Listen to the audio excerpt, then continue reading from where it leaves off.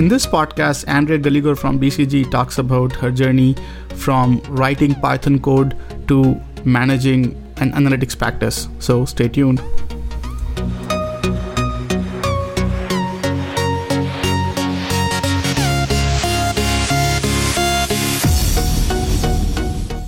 Welcome everyone to another episode of Future of Data podcast. Today we have with us Andrea Gallego, who is a principal and global technology lead at the Boston Consulting Group, where she is blending strategic and analytic and technology excellence to build world-class analytics-based solutions that deliver disruptive impact.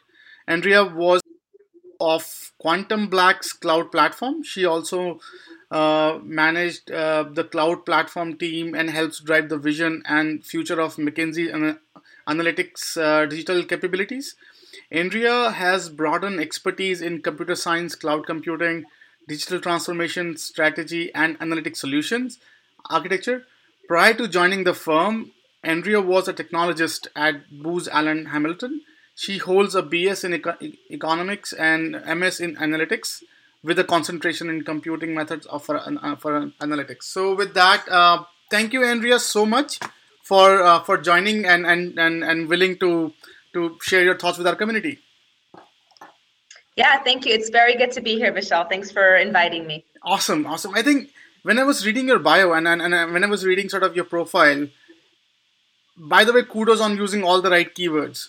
So it's a mouthful, right? It's just like whatever you can think about and whatever is critical to the industry, you are pretty much using almost, you have been touched your hands in one of the, like most of those areas. So kudos on that. So why don't we start with that journey? Like what brought you to this point? So if you can share with our audience, that would be really helpful. Yeah, it's a long one, but I'll be quick and spunky at it. So I started in investment banking. I was at Lehman Brothers. I interned there for a number of years while I was doing economics in school. To my own dismay, Lehman went bankrupt my first 2 months as a banker there. Yeah.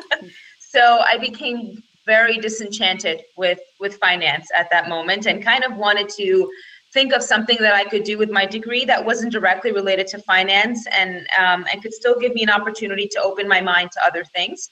And I got the unbelievable opportunity to scale a private foundation with a hedge funder and his wife. And it was 3, maybe 5 or 10 people, all PhD physicists and one VP that worked with this woman that worked with the hedge funder. And it was literally complete blank slate. Let's build a foundation, let's work in math and science. And from there, let's go. So I did everything from soup to nuts. I helped build the databases. I went out, I developed grants. We developed a huge grant-making foundation. We built schools. We went to Nepal, and we helped try to formulate a database that would study autism in simplex families, which are families with only one child with autism, not 2 siblings. And so we just really across the board. I was there for about 3.5 years. When I left, there were about 75 people. We moved offices. The scale was enormous. And I won't go into too much detail, but during all of those small bits and pieces, I realized that my passion was in building software and building technology that was going to solve a business use and bridging the gap between business and technology, because a lot of the times engineers are in one small silo and executives are in another silo, and it's very hard to bridge the two. So I went back to school for analytics and computer science at Fordham. And after that, went right into Booz Allen, had a lot of fun in grad school, wrote a bunch of white papers, really fell in love with coding and computing. And then went to Booz Allen, had a lot of fun at Booz Allen, wrote a paper in sports analytics on predicting pitches out of the mound. That was a ton of fun. We met a lot of good people there, and then got called by McKinsey to go work as an associate at McKinsey with a bit of a technical lean and help them implement projects that no longer are implementable by PowerPoint, which is, the older management consulting. And so I was there for about a year or so. I started using Amazon Web Services for my own use, and one of the partners asked me to scale that out. And so over the span of 1 to 2 years, we acquired Quantum Black as McKinsey, and I had built out our global analytics platform and became COO of that piece, and then got called in by BCG to do something similar, just faster, bigger, and greater. So here I am. We'll resume after a short break.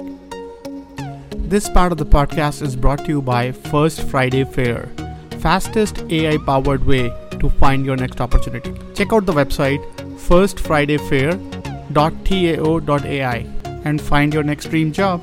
Let's get back to the podcast. That's fascinating. So let's talk about your COO role for a cloud computing platform. What all that work entails, if you can shed some light on that. Yeah, I like to say that it is the tactical, one of the most tactical C-level roles you can have, right? So there are a lot of roles that are incredibly strategic and visionary, and then you kind of, if you're sitting in a boardroom, you have all your chiefs and all your people, and everyone's talking blue sky, it's so fantastic, and then they look at the COO and they go, here, go do it. And the COO is like, oh my God, how are we going to do all this, right? So you end up it's an interesting role because you have to meet everyone's needs, not only your boards, but your steerco, your end users, your internal users, your client. You have to meet everyone's needs, finance, ops, security, everyone, right?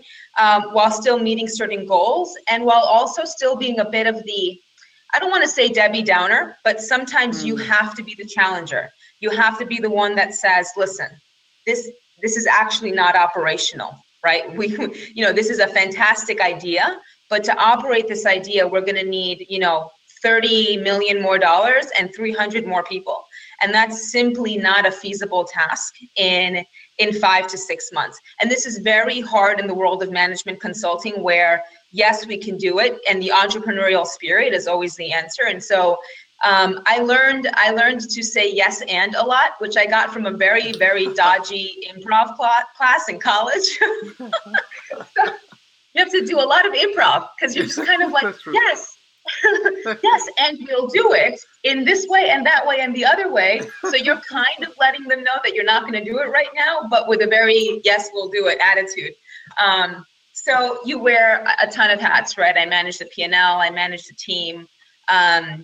You are part of the strategic vision, you are part of the mission, but you are very much expected to also be hands on the ground and the kind of combat team out of the other board members.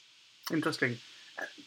So I think one thing that's really fascinating about this stint was that so typically we have seen operating officers coming out of legacy L&Bs and sort of your right. So it's rarely have I seen any like a good seasoned analytics professional tapping on to do the CEO role. What was it like compared to your analytics and data sort of projects? How different and how like if you can shed some light on how was it experience? You mean the difference between being like a consultant and then going up in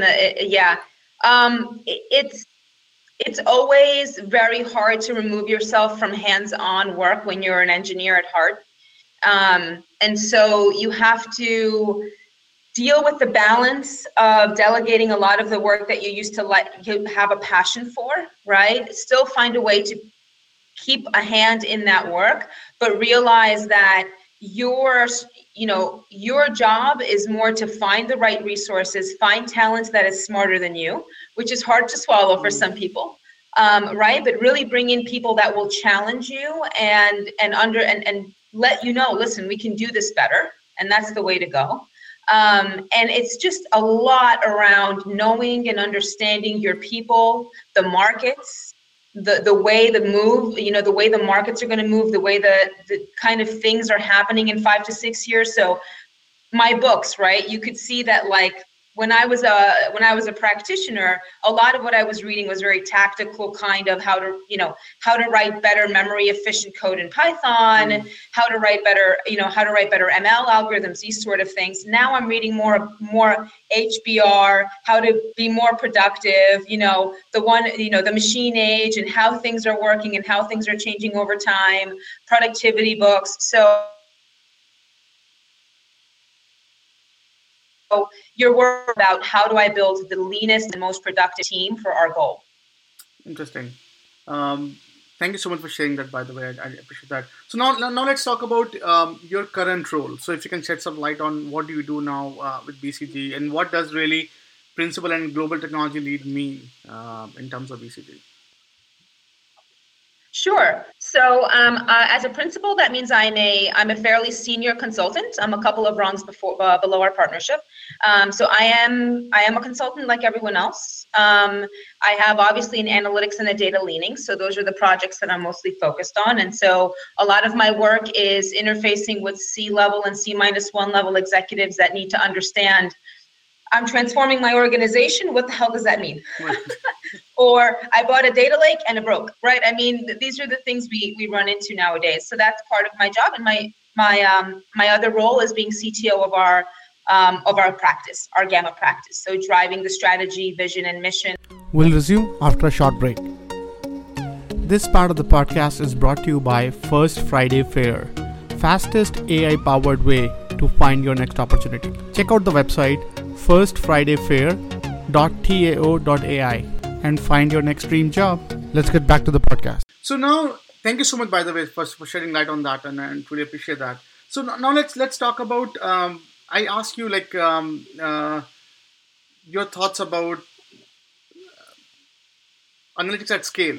Like, so what do you think about what are the essential? And I think in your role as a CEO of Quantum Black, I think you shed some light on sort of doing things at scale. So what do you mean by what is the essentials to having analytics at scale? If you can shed some light on that. Yeah, so I'll be consistent. I recently gave a talk at Data IQ on exactly this topic. And so I think there are 3 pillars to success: technology, people, and design. And what I mean by that is a lot of people think technology is the kind of core and essential piece for analytics at scale. And I disagree. As much as I'm a technologist, I think that it's part of it. But the people and the organization that you need to work with are your kind of first of the kind of 3 legs of the chair, right? They're kind of your first of the stool. And that is because if your people don't know how to use the technology, if you cannot train and retain, if they're not excited about the mission and the vision of the company and where it's going, the tool's not going to matter. The technology is not going to matter. And design, if you cannot implement and create actionable analytics, they will not scale. You don't need them to scale, right? Because if you can't explain to an executive why when he looks at his iPad or his laptop in the morning, why this little knob is turning red and what that means for him, or maybe why that color is probably not the best color because red means something else in that company, you have a problem. That technology is also not going to work in 6 months.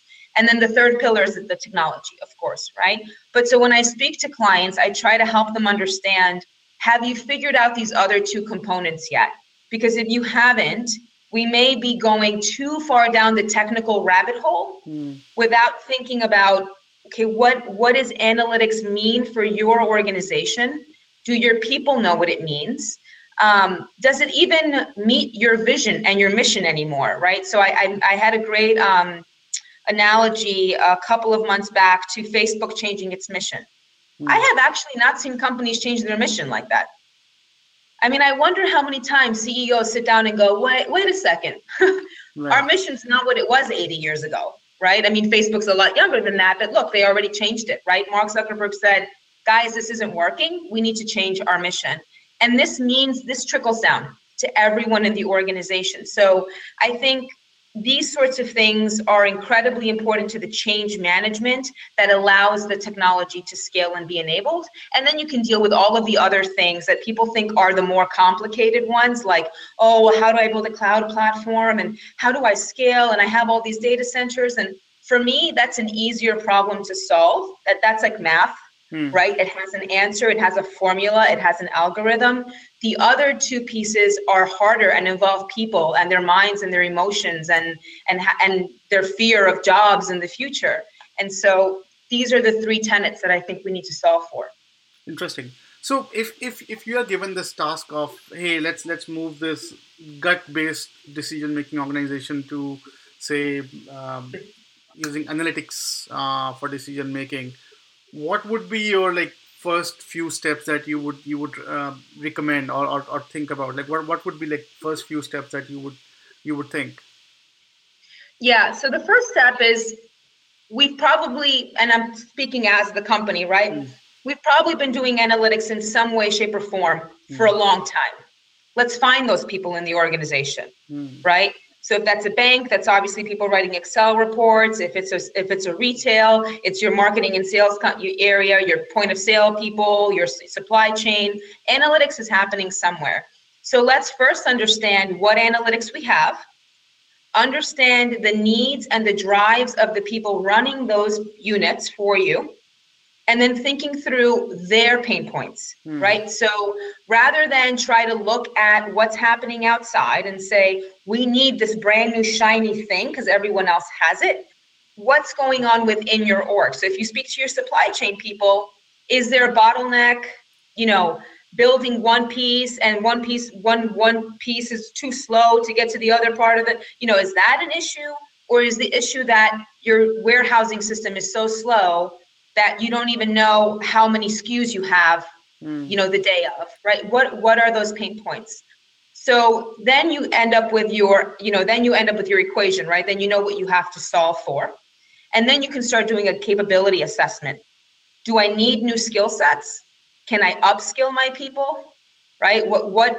How do I get to having those skill sets? Once you do that capability assessment, then lastly, you can start thinking about, okay, now what are the new pieces of tech that I either need to purchase? Do I need to acquire or acqui-hire a small company? Are there some partnerships or vendors that I can have, right? So then you start your build versus buy work, right? So it's kind of an in-outward kind of thing. It's almost like a personal thing, right? You need to first realize you need to change as a person, and then bring the external work in. Interesting. We'll resume after a short break.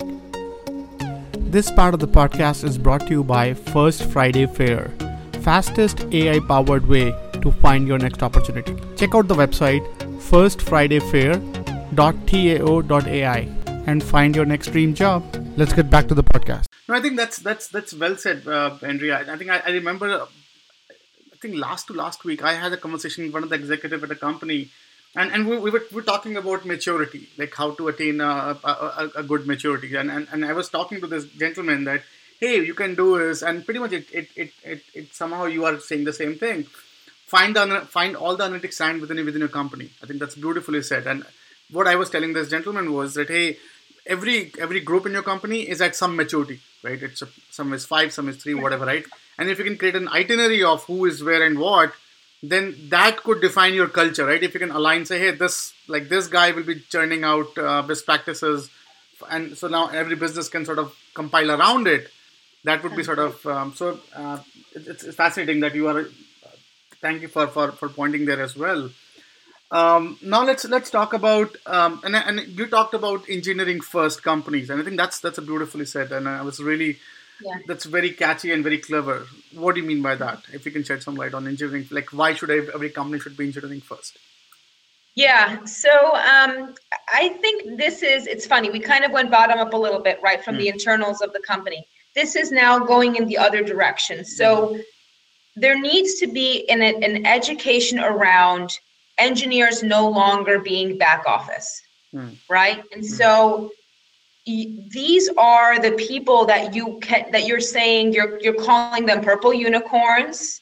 You're calling them unicorn herders. I mean, you see all these crazy titles now for these people you cannot find because they're in so much demand that they're expensive, they're buzzy, they're giving talks at conferences.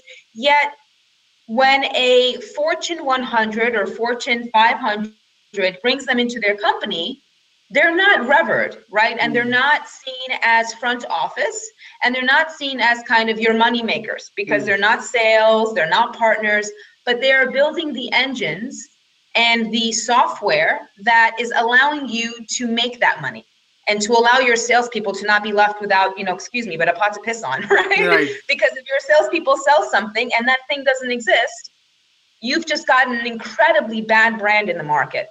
And so the companies that, and I see C-levels scratching their head all the time. We want to be more like Amazon. We want to be more like Google. We want to be more like all these, Netflix. And I'm like, well, their engineers come first. Right?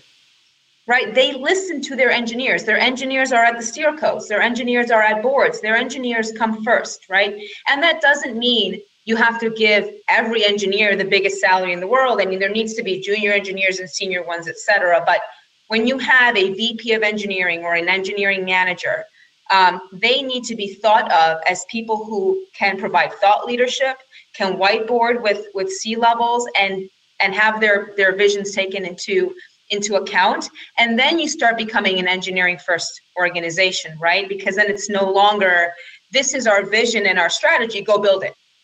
Interesting. Right?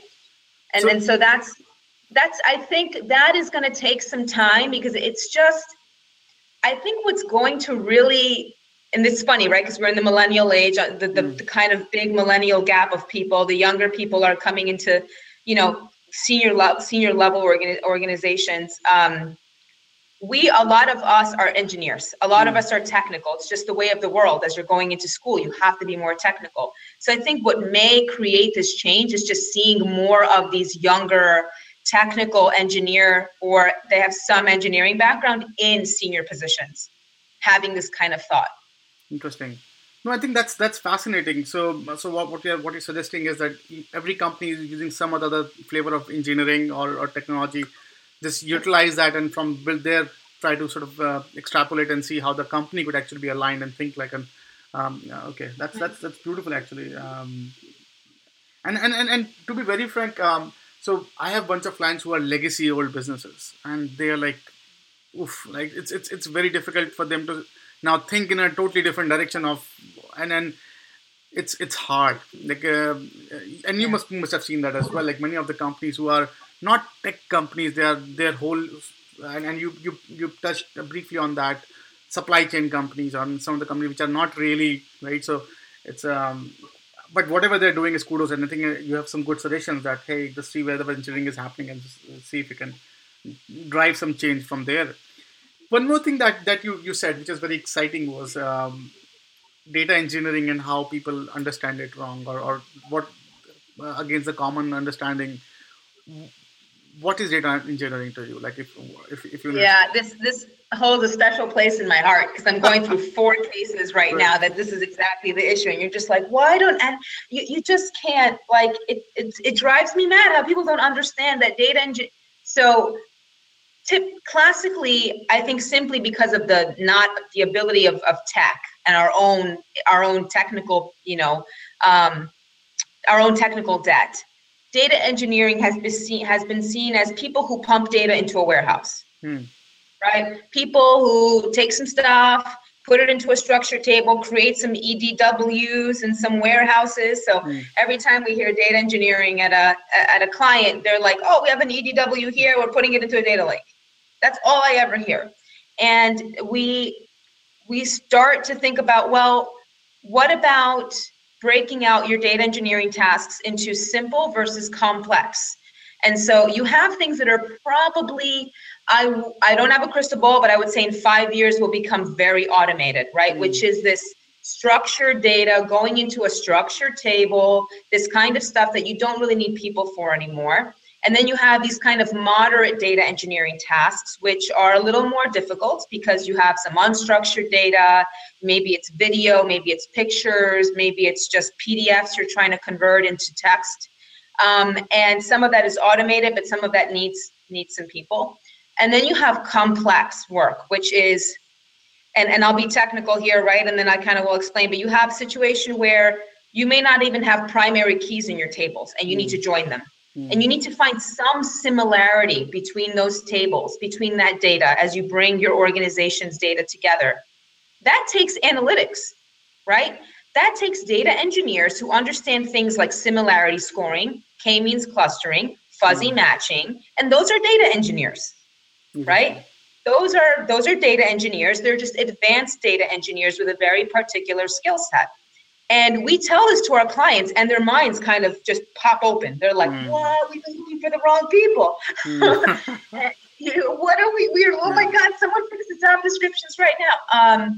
And so there's this mentality that data engineering, data science, data analytics, and they're all this kind of siloed, very waterfall method. You do this, then you do that, then you do the other thing. You need a person for this and this, very assembly line.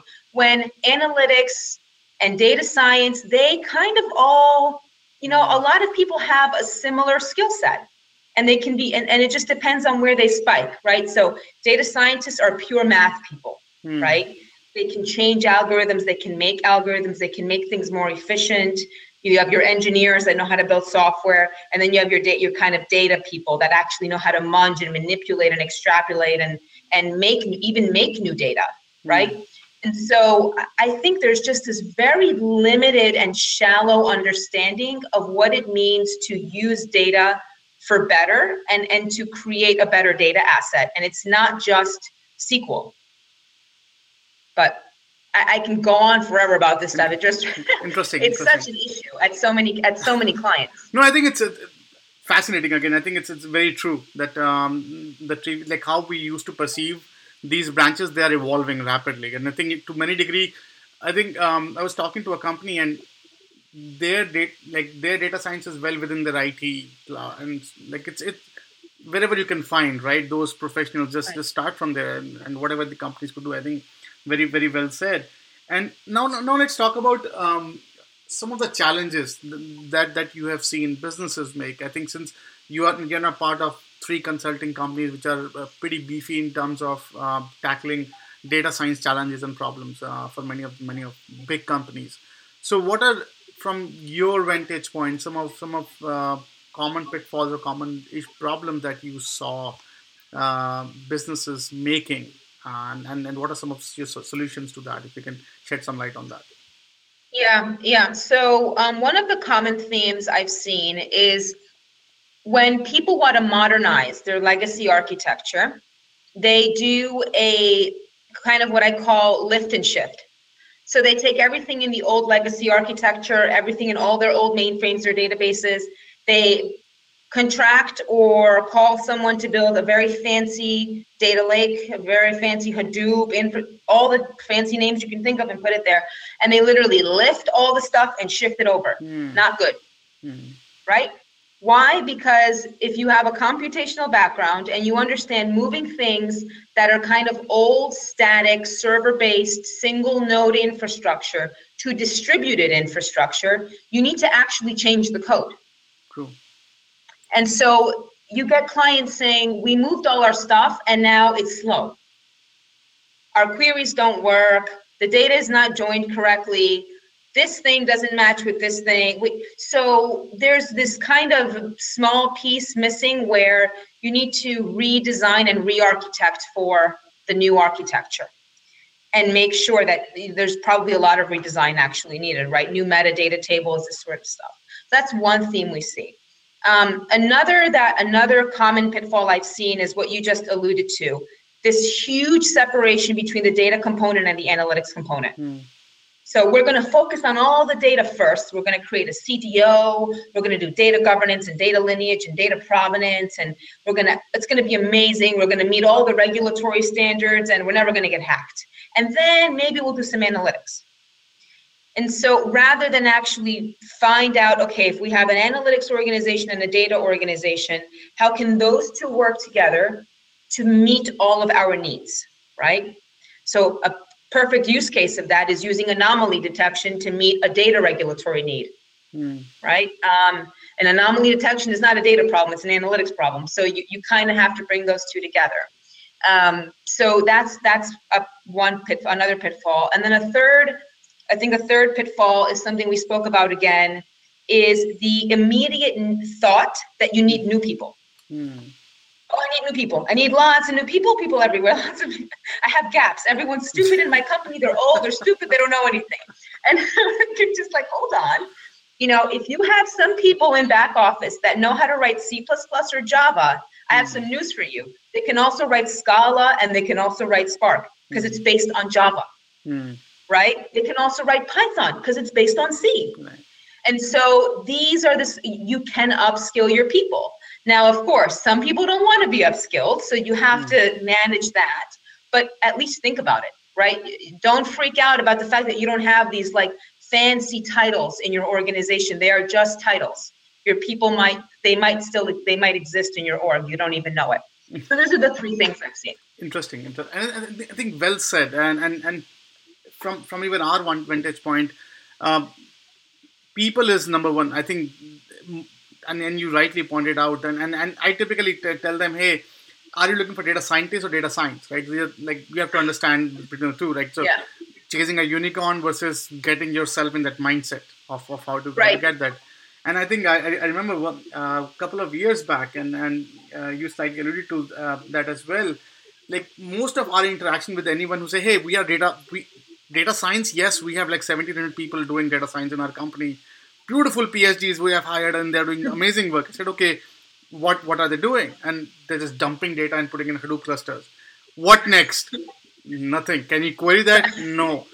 Lake, Swan, yes, it is everything. Like it's ocean. And I think you went there as well. It's just like it was ludicrous to saying, hey, really, like, do you have a business problem to begin with? Or I said, no, now we are trying to recruit a business problem. And it's like, oh man. So exactly. It's like, wow. Exactly. Well, I think well said. I think this is, I think we hear them. Now let's talk about some of the success stories that you have heard that, hey, people are doing it beautifully. What are some of the tenets of, what are some of the things that you picked? Hey, this is amazing. Like you don't need me, probably I need you or something. What are some of those sort of thoughts? Yeah, so I'm a big, I have a lot of friends there. One of them is my mentor. Netflix is absolutely, so they take add all the buzzy words and actually do it, right? So when people say agile and working in a team that can only eat one pizza, all these sorts of weird people are like, what is that? What do pizza teams even mean, right? What are these things? Netflix does this incredibly well. Not only do they pay their people very well that deserve it, but their technical principles are just phenomenal, right? So I took some of my own guiding principles from them on, being a service-oriented company that only thinks about building an API, right? So they could care less if they're siloed. They have to be for certain issues, right? You have to be siloed. So they always think about what is the service contract we are creating with each other in each of our small units so that our services always work together. And that to me is the trick to a lot of scale. And people say, right, the API, right? The API is important, yes, but there's a people piece to this as well, right? So how are they communicating on a day-to-day basis, right? How are they sharing code? How are they making sure that their services work with one another? What are those pieces you're putting into place? And so Netflix does this very, very well. And I follow all of the code they write. They open source a lot of their work, which I think is another great tenet to success and something that legacy organizations are incredibly afraid of. They think it will completely dilute their market share. The first question we tell them when we say, what do you think of when you hear open source? They think just the revenues are just red in their mind.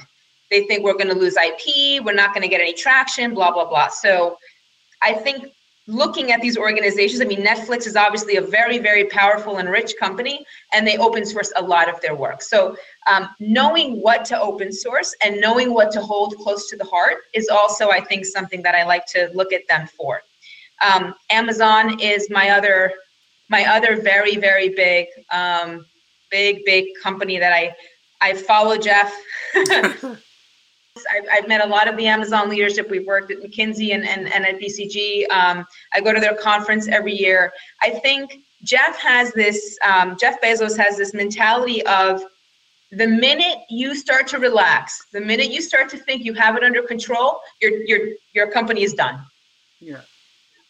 And the risks that he takes in the company and the way that he continues to instill this vision and mission through his entire organization, regardless of what some people say about the work, the work scenario in there, right? I won't talk about that piece, but the guiding technology principles of releasing every 35 seconds, making sure that, and I'm doing this at BCG as well, right? Build the tech in response to what the people are asking you to do. You may not like it. It may not seem great and fancy at the moment, but if they're asking you for something, build for it. And then kind of build on top of that. So I think Amazon has been amazing. And so Netflix as well. The only other kind of company that I'll touch on, because I interviewed with them and they have a very interesting model, is Goldman. So funny story. So I go to interview with them as an engineer. And of course, they're putting me through the ringer on the whiteboard. And then I ask them, so what do you guys typically code in? C++, Java? I'm like, I do Python and C. I'm not a Java coder. They're like, don't worry about that. We wrote our own code. And I was like, okay, then, right. So they are very undercover technically advanced. It's very strange. You never hear about you kind of hear them a little bit under the hood, but they're one of the first companies to ever take on Docker Enterprise and Dockerize their try to Dockerize most of their work, while being what you would consider pretty legacy, right? And so I try to follow them as well, because I'm very curious to see how are they managing that change. Because they have it harder than Amazon and Netflix, right? They have traditional bankers and traditional investment banking and traditional trading, and how are they managing that change and staying abreast of the tech move? So those are the three I follow pretty often. Well, thank you so much for shedding light on that. I think this and regarding the mindset divide, and I remember I was talking to one of the NASA's chief of I think one of the data science lead there, and he was telling me that, Vishal, there are like two types of scientists in NASA. He said one breed is, hey, it's my code, I designed the algorithm, I'll not share, I lived through this and I'll probably die with this. And the new breed, they're just on social media, hey, look at this code I just wrote, and the code, and just going, and before even asking that whether they should post that code. It's a massive cultural shift in NASA, and they have to respect now both of these verticals, and they're saying that it's a constant challenge to sort of now being a very concealed, and hey, no, it's a hey, anyone can come in, and it's a public whatever, just be an open culture. So, it's a tricky boundary, right? Because you do have IP exists, and you want to hold some IP. It's important. But yeah, you still want to be part of the democratization of the internet and the democratization of data, and making people feel that things are open and they're visible. So yeah, it's nice to hear it's happening at NASA too. Oh, it's good. So I think one more thing that I definitely want to ask you about, and this is since you're coming from the tech into business, how is that transition? Like what are some of the challenges that you personally faced, and some of the thing that you say come pretty handy. So if you can shed some light. Yeah. So I try to think of my world as being proficient in many languages, and it's tricky. So if you think about technology being one and kind of English or business being the other, it's like a brain challenge to always be flipping the switch on and off between the languages. And you have to know your audience incredibly well. So when you're a technologist, when you're an engineer, and you're amongst your community, you know your audience. Sometimes your audience is more technical than you, and so you always sound dumber, which is fine. Sometimes they're less technical, so you're teaching, but it's levels. When you merge into more of a broader business or executive role, your audience is across the board. And so sometimes you're too techy, and sometimes you're not techy enough. And sometimes you have to be just in the middle, like Goldilocks, and you just got to be warm enough, right? And so this is always the challenge, and where I myself seek to grow and kind of tune that message, because that's, as you start becoming a thought leader and as you start trying to keep your place in engineering and also get executives to understand and grab onto what you're saying, it becomes harder and harder, because you start to lose grasp with the engineering. So you're like, oh, I gotta like hack for a week. I gotta put my hoodie on and I gotta like sit down and write like 5 C programs, or I feel like I'm gonna like lose traction. And then for another week, I'm like, oh man, I gotta read HBR for a week, because I don't know I don't know what market modeling is anymore. So, this is where the biggest challenge has been for me. Interesting. And now let's talk about some of the KPIs. So, what are some of the KPIs that you have whenever you're building your data science practice or something? What are some of the KPIs that you really focus on? Like you have done it in number of time, in number of consulting firms. So, what are some of the key things that you monitor? Yeah, so the one thing, well, there's a few things, right? So on the user side, we monitor traction and stickiness, which is pretty common, right? But internal and external traction are actually 2 completely separate KPIs. So when I built both the McKinsey and now this platform, there is an internal user, which is your developer, your engineer, your data scientist, and the external user, which is your client, right? And these are 2 very different users, and they have, how are they using it? Are they staying on? Are they falling back to their laptops and to their regular hardware? Or are they continuing to use this platform, build on it, code on it, and grow that platform with you? And then similarly with clients, this is a more typical KPI, which is, are they on it for a long period of time? Are they asking for more of it? This is a very typical software as a service KPI that we monitor. Another thing that I monitor as a team builder is, are our people growing with the tech and basically giving back to the platform? And so the way we think of that is, we may hire some junior people, we may hire some mid-level people. How are they tracking against us building our platform? That's a big KPI for me internally as I grow my people. So for example, at McKinsey, no names, but I hired a mechanical engineer, and everyone was like, what? For the cloud? Best DevOps person ever. Right? And so that's a big performance indicator for me, because the way they grow and the way we build their skill sets actually is dependent on how good we build the performance of the platform. The second one is cost.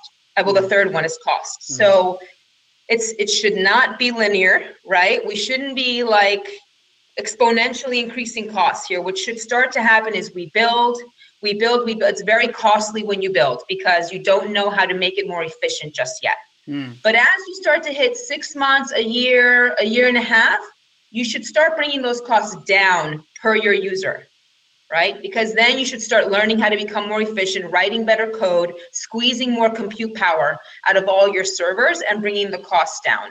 So we start to try to see a stabilizing effect, and then a scaling down effect on cost per user. Trying to think if there are any others. I mean, we've had like 20. I had like way too many KPIs at one point. Trying to think. Yes. So the very last one is training and enablement. So we try to make sure that our people are being upskilled continuously. And so one of the KPIs we use are our people learning more? Are they going to conferences? Are we helping them? Are they taking their own self-learning? Are they going on Coursera, Udacity, things like that? Are we helping them do that? And how can we help them do that? So Confluence, are they writing knowledge docs on Confluence? Are they open sourcing for the things we allow them to? Are they writing blogs? Are they becoming thought leaders? So that's another big KPI for us internally. Interesting. Now let's talk about hiring a bit. I think, and you briefly touched that, like getting a mechanical guy for DevOps, and so what are some of your hacks when it comes to hiring? What are some of your cheat sheet? If you can shed some light on like who to hire when, what are some of the thinking? Yeah. So the first thing is, I recommend that the hiring managers for the first week hire them, like actually recruit with the recruiters. So I've seen hiring managers take a step back a number of times. I am a very hands-on hiring manager, so I source myself. I spend a week or two on LinkedIn Recruiter, and I source profiles. This is incredibly important, and it actually means a lot to the recruiters, because the recruiters have no idea who these profiles are. And like you very well said earlier, one data scientist in one company could be a completely different person in another company. So you can't expect your recruiters to know what you mean by DevOps. You have to let them know. And that's kind of more of a way of working that helps hire faster. A hack that I usually have is, I call it guerrilla recruiting, but you just got to go out there. You know what I mean? You got to go to the meetups. You have to go to conferences. You have to go with your swag. And as an engineer, you have to take your other engineers. You got to take your doers. Don't take the recruiters to the conferences. This does not work. Like, if they sit at a table and they say, here, fill out an application, if you are not a company with an incredible brand just yet, that will not work. But if you have a data scientist who's super cool and also ends up sitting next to someone else who's super cool, and they start talking and I would love to work where you work, blah, blah, blah, that works better. Interesting. So, going around, always have your recruiter hat on. And we do this inside, like we do this with our people inside, right? Obviously, everyone has incentives. You hire somebody, you get money, blah, blah, blah, right? This kind of thing. But we kind of hang out. We just give out swag. We're like, give these stickers out, do these things, do those things. And they end up finding a friend who knows a friend, that kind of thing.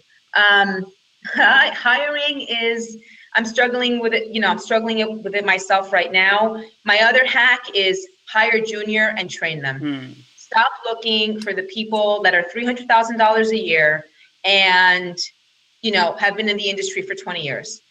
Hire junior guys that are incredibly sharp, or junior girls that are incredibly sharp, have a master's or a bachelor's in CS, and train them. They'll learn, and they'll be very loyal because you gave them a shot. Right. So, that would be my other thing, is I think we're a little scared to hire junior because we're all moving so fast that we're like, but this person needs to. I think it's well said, by the way, and I to add to what you just said. So we were asked to do a career fair a while back when we were putting up this community and global community together, and we were just rapidly growing. And we put up this career fair, and recruiter says, "Hey," I said, "You don't want a career fair. None of the good people end up in a career fair probably." And they said, "No, let's do it." I said, "Okay, let's do it." And then all the recruiters flooded that event, and there were a lot of interesting folks. We got rarely any hiring. And there was nothing. There was like pin drop sign. I said, what the hell happened? So we went on this interview spree. And then we said, at least get one practitioner from your company on board. So, and they say, we just presented all the cases to our hiring manager and they rejected it. And said, okay, let's bring those guys in. And I think you are just hitting on the nail. On the next session, they were like, it's about, I think 7 times we get more interview calls now. And I said, what the hell have changed? And said, since now this guy can talk to that guy. Now, right. And they end up hiring junior people because I think one of the things that you need in data science is coachability. Because you don't even know what you're saying half of the time. You're still trying to figure out. So, and when you're at that stage, you need very smart, very coachable people because you don't know where you'll end up in probably 3 months. So it was fascinating. So yeah, I think you have a very, very, very interesting and good point that hire small and sort of and I think hiring managers are the best recruiter. Even what we have seen, if you're not in the process, then probably you'll not end up hiring pretty quickly. And I think this has been like even our struggle when dealing with big companies. Get one of the hiring manager into these sessions. They don't them accountable. Yeah. Exactly, and make the hiring manager accountable for that headcount, not the recruiters. That's a very good point. The recruiters are helping you. They're a tool that the hiring manager has provided, but it's kind of like the data scientist has Python or R as the tool, but the hiring manager needs to be held accountable. Because if not, they're like, oh, I don't know, my recruiters are working on it. And you end up in, doesn't work. And one thing I need your thought on, since you're coming from the practitioner end and sort of going into the leadership end. So now and this is how I define it as art of doing. So there are 2 science that run a business: art of doing business and science of doing business, right? So the engineering bracket, they figure out the art of like the science of doing business. The business folks, the creative folks, they are doing the art of doing business. And I think one thing that we discuss a lot with a lot of leadership about is how smudgy is the art and the science going to break, right? Because now science is saying, hey, I can do art, and art is saying that, hey, I know how the science works because I've been selling this thing through the roof. So what are some of your thoughts that if you let the science take over the art side of the business, won't that the next upgrade probably will make your competitive edge obsolete? That's a bigger argument, right? So what are your thoughts, if any, on that? Yeah, that's a phenomenal, I mean, that's a phenomenal question, right? And I think there are going to still be areas for pure creativity Hmm. and then areas for pure science. And I'll give an example. So you need space to think through the blue sky, Hmm. right? So you still need people that are unencumbered by quality assurance, regulation, and the day-to-day, like, we need to check these boxes for this to actually happen. For example, look at the pharmaceutical industry. I'll never see those things become smudgy between the creativity and the science, True. because if they, no one's going to be like, what if this drug did this? Right. I'm going to go build the drug now. So I think there's a very big gap, but you still need the ability to tell people, okay, this is the innovation arm of this Hmm. pharmaceutical company. Go ahead and let us know what your best and buzziest ideas are. And then we will translate those into things that our engineers can understand.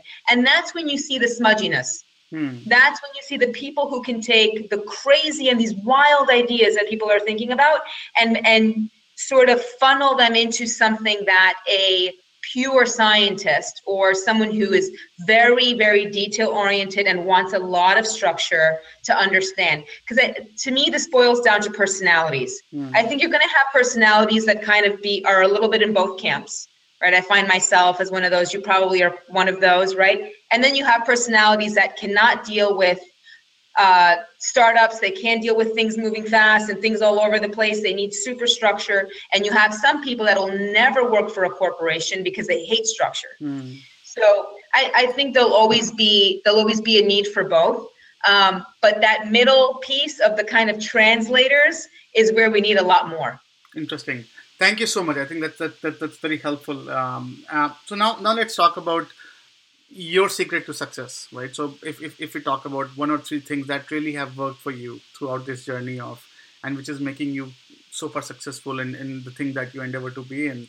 So what are some of the tenets or some of the things that you think are hacks that you can sort of give her to our community, saying, hey, these three things probably could help? Yeah. So the first thing is to I'm gonna try to say this the right way, because I think it's calculated risk Hmm. has been one of the things that have made me successful. So I'm not someone that can just leave a job, or I'm not super entrepreneurial in that sense. I can just risk everything. But what's made me very successful is thinking about, why am I trying to make this leap? Why am I trying to leave this job to go to this other job? What are the mechanisms and factors, and what's the worst case scenario if this doesn't go my way? And if the worst case scenario is not that bad, then I go. And that's made me successful, right? Because I've made certain risks, but I haven't done them in a very flighty way. Um, the second one has been emotional, just EQ. Hmm. I mean, I can't emphasize enough how important it is to have EQ in this day and age, where personalities and social media and everyone's feelings are completely out in the open, and everyone is hyper emotional. It's important to and I'll keep your stuff together, right? As much as you can, especially, and I don't like to say this a lot, but especially as a woman in the world, Hmm. in the kind of tech industry, but even as a man, right? I mean, it's important to, a lot of times I've learned this lesson the hard way, especially when managing a large company, a large organization in a company. You you want to tell your people, I'm very transparent. It's one of the things that my teams like about me. But sometimes you want to walk in and go, this is all going to the crapper. This is, forget it. This is a mess. I'm leaving. I'm out of here. I'm taking a break, right? You can't. Right. You just can't. You have to keep it together for your team and be the person that instills faith and confidence. And that's made me successful, even though inside I'm like, oh my God, are we going to make it? This sucks right now. And then the third one is just a very old thing that my mom gave me, which is grit. Sometimes you just have to drive through, not around, not try to find a weird bypass that gets you there faster. It might take longer than you want it to. It might be harder. Just drive through it and it'll be fine. Interesting. Beautifully said, I think, Andrea. Thank you so much for sharing that.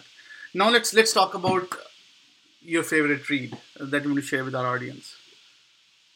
Yeah, my favorite read of all time or right now? I read a lot.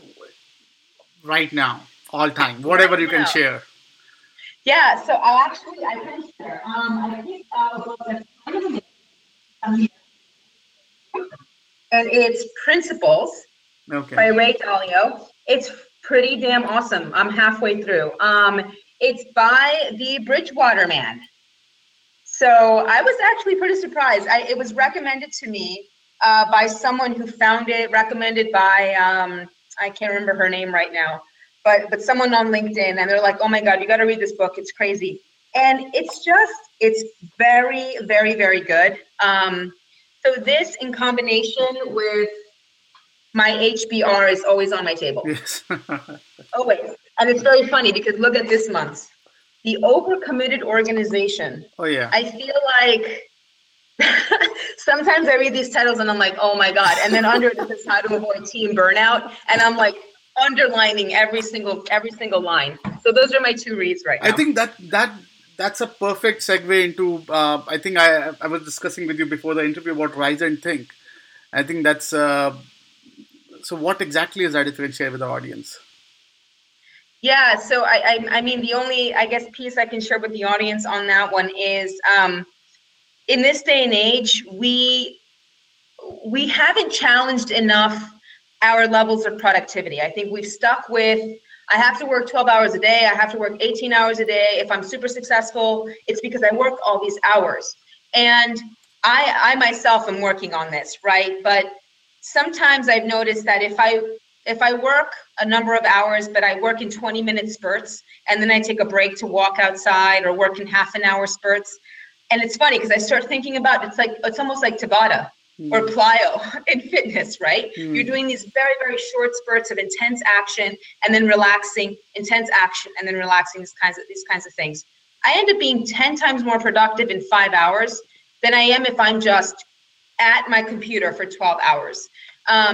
And Rise and Think is an organization of mine which tries to help organizations rethink this way of productivity, not in, hey, everybody get a standing desk, right, but actual behaviors that you can change little by little that enable you to do this, right? So I think it's again, right, how to avoid burnout in an era where we're trying to squeeze as much as we can out of every employee we have.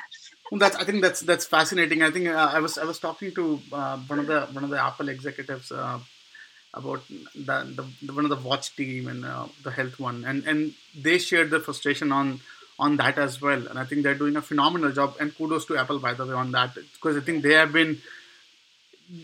been on this mind trick of, hey, people need to detach experts, and I'm amazed that. You have been working on that problem, and this is beautiful.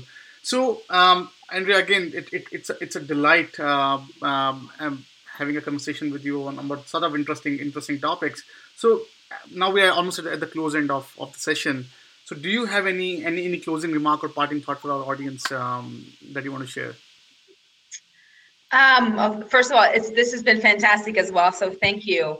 I think the only closing remark I would have is to just stay as hungry as you can in the world of tech, right? One of the things that gives me inspiration, I like to do it every now and then, is I actually look at the list of all the startups on Y Combinator. that are very new and haven't even come out yet. And it's Y Combinator, as you know, funds ventures from every end to every end. So for example, last night I was on there and I found a credit card company that's no longer using credit card numbers, a new kind of training for just your kneecaps. Don't even ask. I don't know what this means.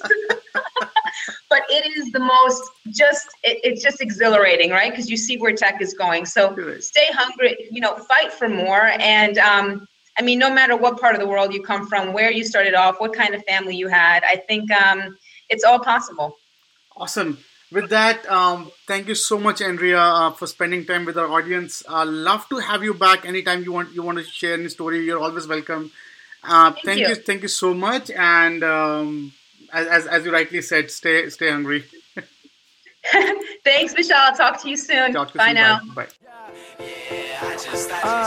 I thought I was sick of home, but actually I was homesick. Never really knew that I would have to grow up so quick. I'm so uncomfortable, don't know anybody here. Just a couple dudes that I met once, that's it. And I go into the booth feeling nervous. Got butterflies in my stomach like I'm so worthless. Is the mic on? I don't know how to work this. Inside I'm breaking down, I hope I'm not up on a circle.